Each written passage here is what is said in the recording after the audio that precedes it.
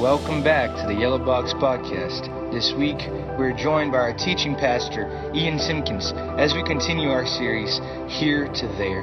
For more information, please visit us at www.communitychristian.org. And remember, you can always find us on Sundays at the Yellow Box at 9:30 a.m., 11:15 a.m., and 5 p.m. We hope to see you there. Good morning, everyone. How you feeling? Ooh, it is good to be with you this morning. My name is Ian, and we're thrilled that you're here. Have you ever noticed how some of the most iconic characters in cinematic history are mystery men? Like, take, for example, this gentleman here. Oh, Bond, James Bond, right? But we all know who the best Bond of all time is. Rather say it together. 1, 2, 3. Pierce Brosnan. Connery. You know, he recently slept through an earthquake. Yeah, he was shaken but not stirred. Next, what about this mystery man? Or is it this mystery man? Spoiler alert, same guy. Well, we can't forget our all-time favorite international man of mystery. It's way scarier up close, actually, isn't it? Well, today I want to talk about a different mystery man from the Bible, and it's a man named Melchizedek. Now, Melchizedek is a pretty unknown character in the Bible, but he encounters and crosses paths with a much better-known character, a guy named Abraham. Abraham left his land, his family, everything he knew, to follow the promise God had for him to a land that God had promised him. And it went pretty smoothly for the most part.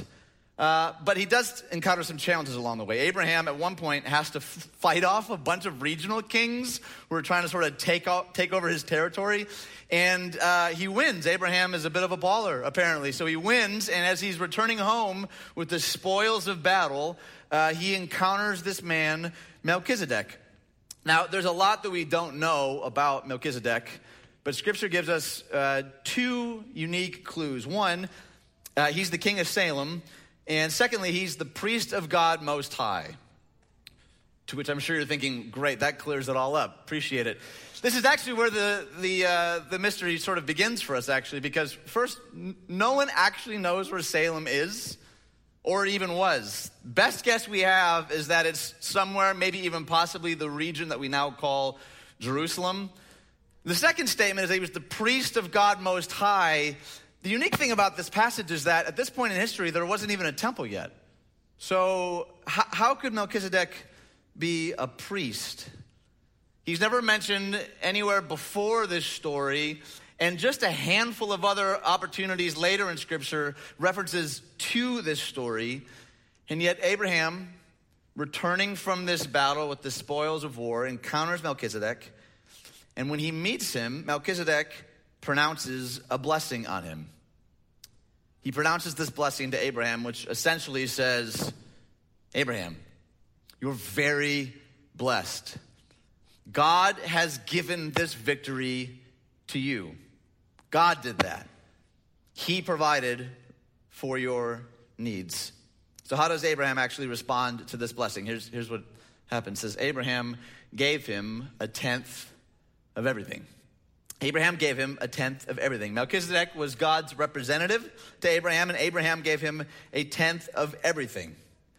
So it's out of this sense that everything is God's that Abraham offers this tribute to this man, Melchizedek. So what does this mystery man have to do with all of us? Well, as Patrick mentioned, we're in the middle of a series called Here to There. But in order to get to there, in order to actually make the journey, I think we have to let go of this false hope that my significance and safety is found in my resources. I believe that God wants to bring us from a place of fear and anxiety to significance and security. And God tells us that the vehicle to move from here to there is generosity. We've been saying it this way. It is about something God wants for us, not from us. It's about something God wants for us, not from us. We got to keep that in the forefront. When we speak of money, wealth, possessions, generosity, I think it's easy for us to assume, well, they just want something from me, but I believe wholeheartedly that the path to generosity is God saying to his children, I want something for you, not from you. Even though most of us have never heard of him, I think there's something that we can learn from this man, Melchizedek, the first biblical example of giving a tenth of what we have to honor God. And it's a biblical practice called tithing. Now, for some of you, you're very familiar with this term. You've heard tithing maybe 1,000 times over. Others of you, maybe you've never heard this term at all. You're brand new to this term. Either way, there are a lot of misconceptions about this idea of tithing. Hey, honey, I'm home. Hey, babe. How was your day?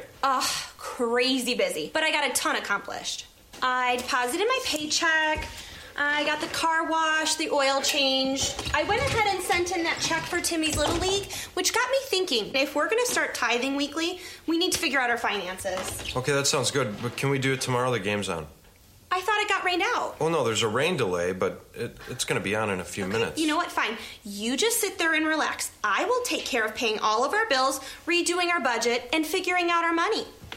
Okay, that sounds good. Love you.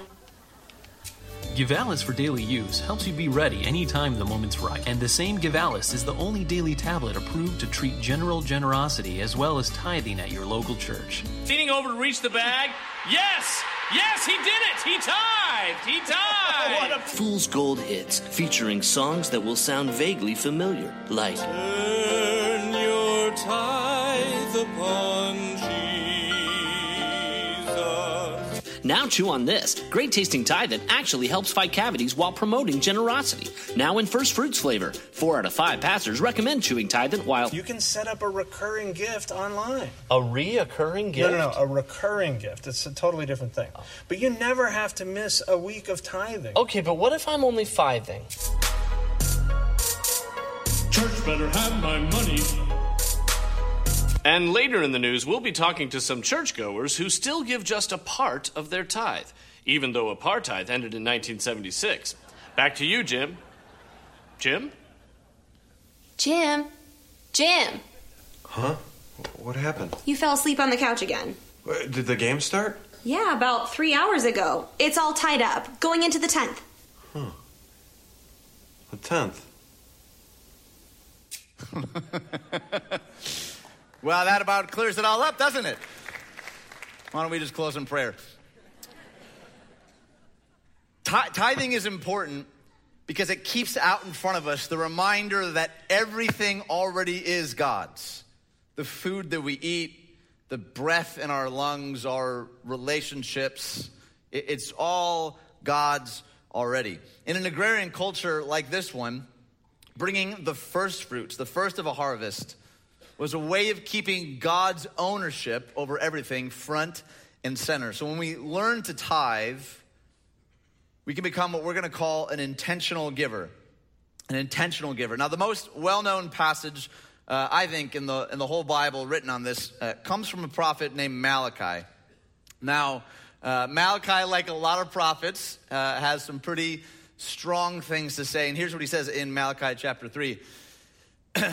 It says, will a mere mortal rob God? Well, we're off to a strong start, aren't we? Yet you rob me. But you ask, how are we robbing you? In tithes and offerings. You are under a curse, your whole nation, because you're robbing me. Bring the whole tithe into the storehouse, that there may be food in my house.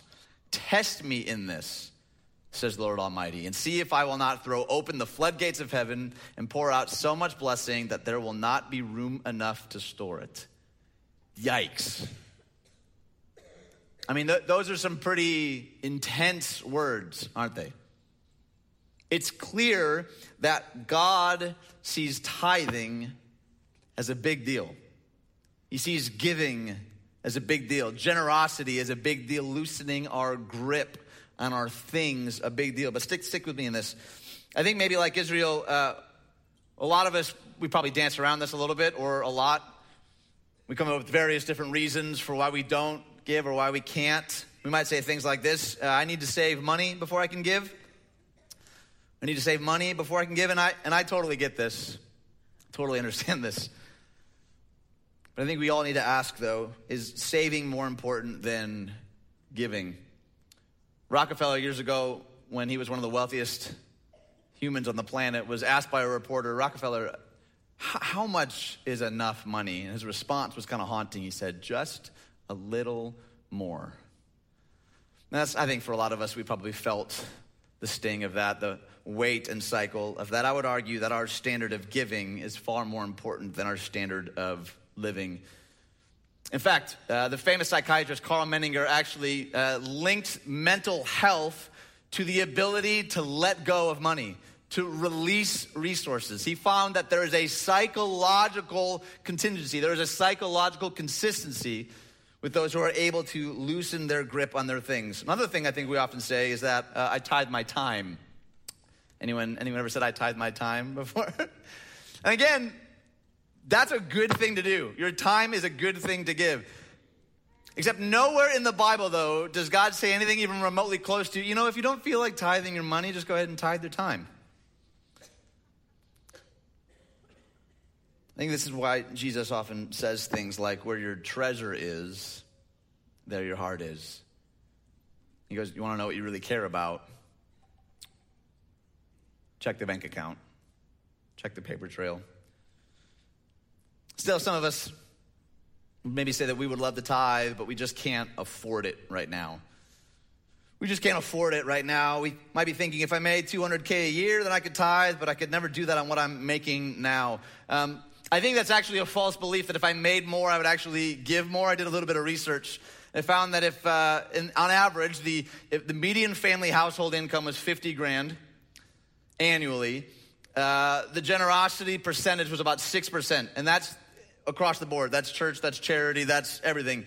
The next category, which is $200,000, that dropped down to 4%, and the trend continues. In fact, 1 in 4 Christ followers in the United States give a big old goose egg annually. Their accounting there is pretty easy because they're like, okay, 0 plus 0, okay, that equals 0. In fact, 5% of Christ followers in the United States make up for 60% of all giving. So I would say that God is far more concerned with percentages than with zeros. He's far more concerned with percentages than zeros. And I think we can come up with all sorts of reasons, right? This is just 3, but we can come up with all sorts of reasons why we don't give. And I want you to know that I get it. It was a long season of my life where I wasn't giving at all. At all. But if we want to move from here to there, a place from anxiety and stress and feeling like this is what will bring me security and significance, we've got to learn to loosen our grip. So what are some of the reasons that we should give? The first reason is the tithe belongs to God. The tithe belongs to God. We said earlier that God owns everything. You and I are simply stewards of God's account. It's on loan to us from Him. And by tithing, by being generous, it helps recalibrate our minds and hearts to see the way that God is moving and redeeming and restoring in the world. Tithing keeps us in tune with what God is doing. So the question isn't, God, how much of my money do I have to give to you? If He owns it all, the question is, God, how much of your money do I get to keep? When we begin to see God as the owner of everything and us simply as stewards, it will begin to change our heart and mind and how we see money. Second reason we should tithe is because tithing is wise. It's just wise. Malachi said a little bit ago, he's accusing the people of Israel of robbing God, which, I can't really rob you by keeping something from you that's not even yours. But aren't we in essence robbing ourselves, though? Tithing, again, recalibrates us and reminds us of who's ultimately in charge. And I have news for you. It's none of us. And that's very good news. It's like Sabbath in that regard. Choosing to say no, to take a day off, to simply rest reminds us that the weight of the universe doesn't rest on my shoulders. Thank God. And if we're honest, I think a lot of us probably white knuckle our resources and our 401k and our bank accounts, because deep down we really believe that is what will save us. That is what will keep us secure. And here in Malachi, God's saying, that's no way to live. That's no way to live. That's not the best way to live. When we give, we're trusting God and his wisdom for our life. The final reason to tithe is that we tithe as a way to experience God. We tithe as a way to experience the divine. In this passage, God says to the Israelites who are ignoring this, he says to test him. He says, test me in this. Now, I don't think you need to be a Bible scholar to know that it's not typically a great idea to play chicken with God. Like, just as a rule of thumb, everybody. And this is the only passage in all of Scripture where God actually says, test me in this. I mean, think about that. There are over 600 commands in the Old Testament. Not one of them says, test me in this. But it's kind of like God is saying, just try it. Try loosening your grip on your stuff and see if it doesn't change your life. Now, I want to be really clear about something. I don't think this means that if I start tithing, I'm going to win a jet and inherit a private island or anything. But I do believe that God has blessings in store for us. He has blessings in mind for us when we loosen our grip. That we'll experience him in new and profound ways.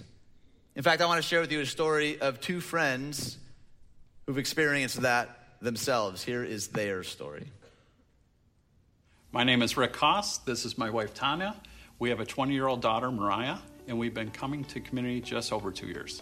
Well, the first time we came to community was end of January, beginning of February, and we were really church shopping. We hadn't decided exactly what kind of church we wanted to belong to, and we both came from a traditional background, so community was a little different for us at first. The music was loud and proud, and it was all good, but it took a little getting used to. After a little while, it was just amazing. It was definitely felt like home. The first time that we came to community, it was during a series called Mine, and it was about generosity. The night before, so a Saturday night, Rick was doing taxes. What I had decided, since we didn't have a home church, I wanted to tithe still, but to my church back home in Michigan. But I didn't tell Rick. Surprise! So it was tax time, and it was Saturday night, and he was going through taxes for us. I do them every year. Looking at what was going on with our charitable donations, it was nice to see that there were so many. Tanya definitely was in a different place at that moment. Growing up, I didn't do any kind of tithing. My family didn't do any kind of tithing. It was giving money to the church where we could. Rick wasn't super happy about my tithing and wasn't sure why I was doing it, and I tried to talk to him about this is why we should be doing it. And so on Sunday, Pastor John was up there and he was talking about tithing, and he said that it's funny that people who tithe think the ones that don't are idiots, and the ones who don't think the ones that do are idiots. And we looked at each other, and Rick was like, did you know this? And I had no idea. We were brand new. That was our first day there, and it was remarkable how that one message just changed the trajectory of our lives. We started tithing right away. That was our first decision at community. And our other decision was to keep coming back. And we kept coming back to community, and we kept growing. So much has happened during that time. We both joined small groups. And shortly after, we decided to get baptized. Numerous things have happened just within our own careers. With our daughter was baptized as well. I want what you have, is what she had said to us. And it was a surprise. We didn't know. Since that first Sunday at community, there was something that was missing. And I was able to find it, and what I found was I was missing joy. And just since I've been tithing and everything else that comes from that, joy is in my life like you wouldn't believe. I think tithing starts with your head, and that's where it all comes from first, because you're debating with yourself. It doesn't make sense on paper necessarily, but where it ends up is in your heart. Just start with 1 week, and then move into 2 weeks, and then just continue to grow, and you'll find that you don't miss it. This money is not ours, it is God's, and it's up to us to give it back. And I want to do that as much as I can now.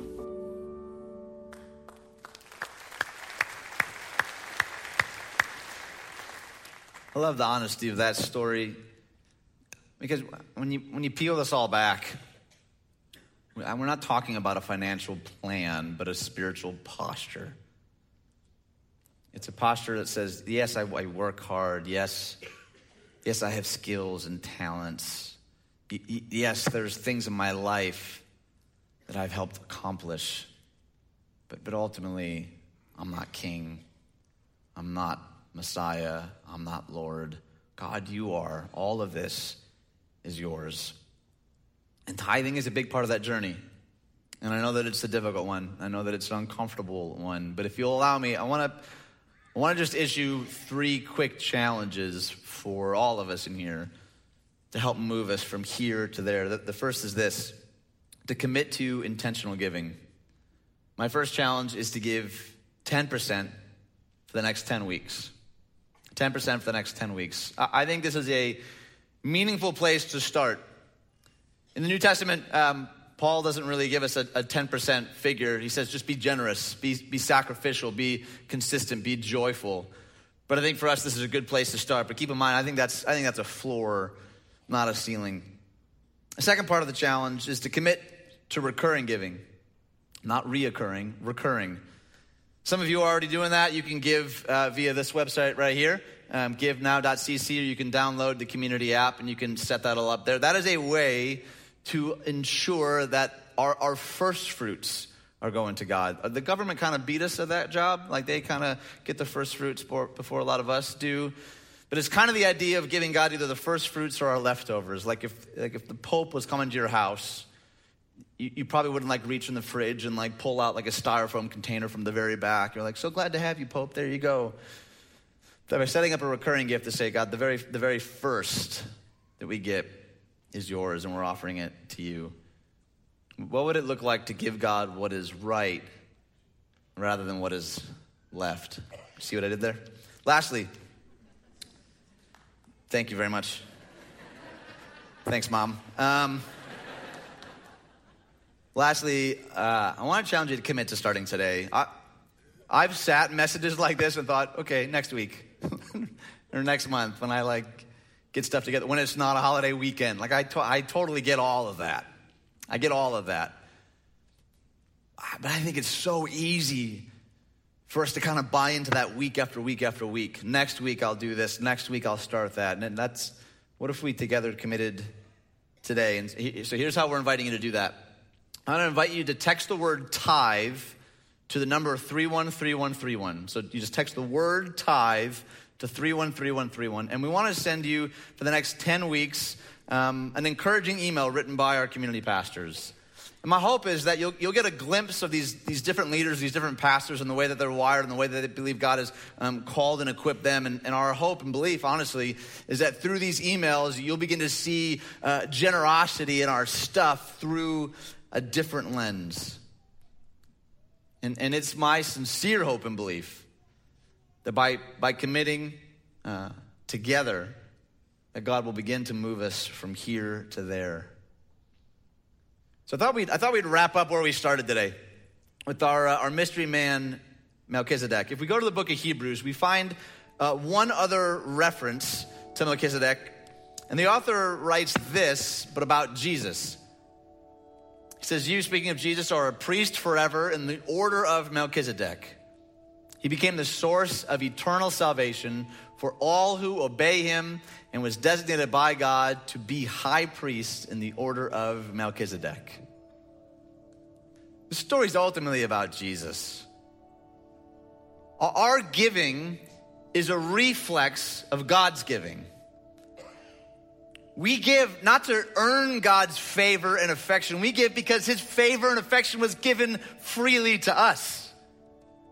First and foremost, Jesus is the one who sets the captives free. He's the one who loved us when we were unlovable, who pursued us when we strayed, and he went to the cross so that you and I could get right with God.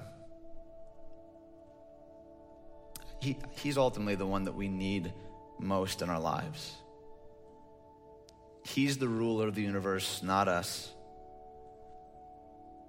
And I believe that God has for us courage and wisdom and provision, and as we just saw, joy. I think God has so much more joy for us than we could even possibly dream or imagine. And I think it starts by loosening our grip on the things that we think secure our significance and identity and offering them freely to the God who freely offered himself. Let's pray. God, thank you for the gift of one more day.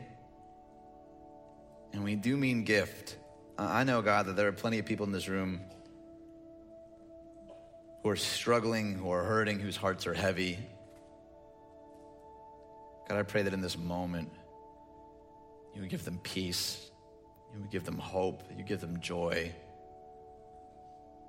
God, I pray that you would show us the parts of our heart that aren't honoring you, that aren't submitted to you, the things that we're clinging to. Help us to see honestly what our spiritual posture looks like. And God, give us the courage to take that first step, to be generous with what you have entrusted us with. We thank you and we love you, Father. We pray all of these things in the beautiful name of Jesus. Amen.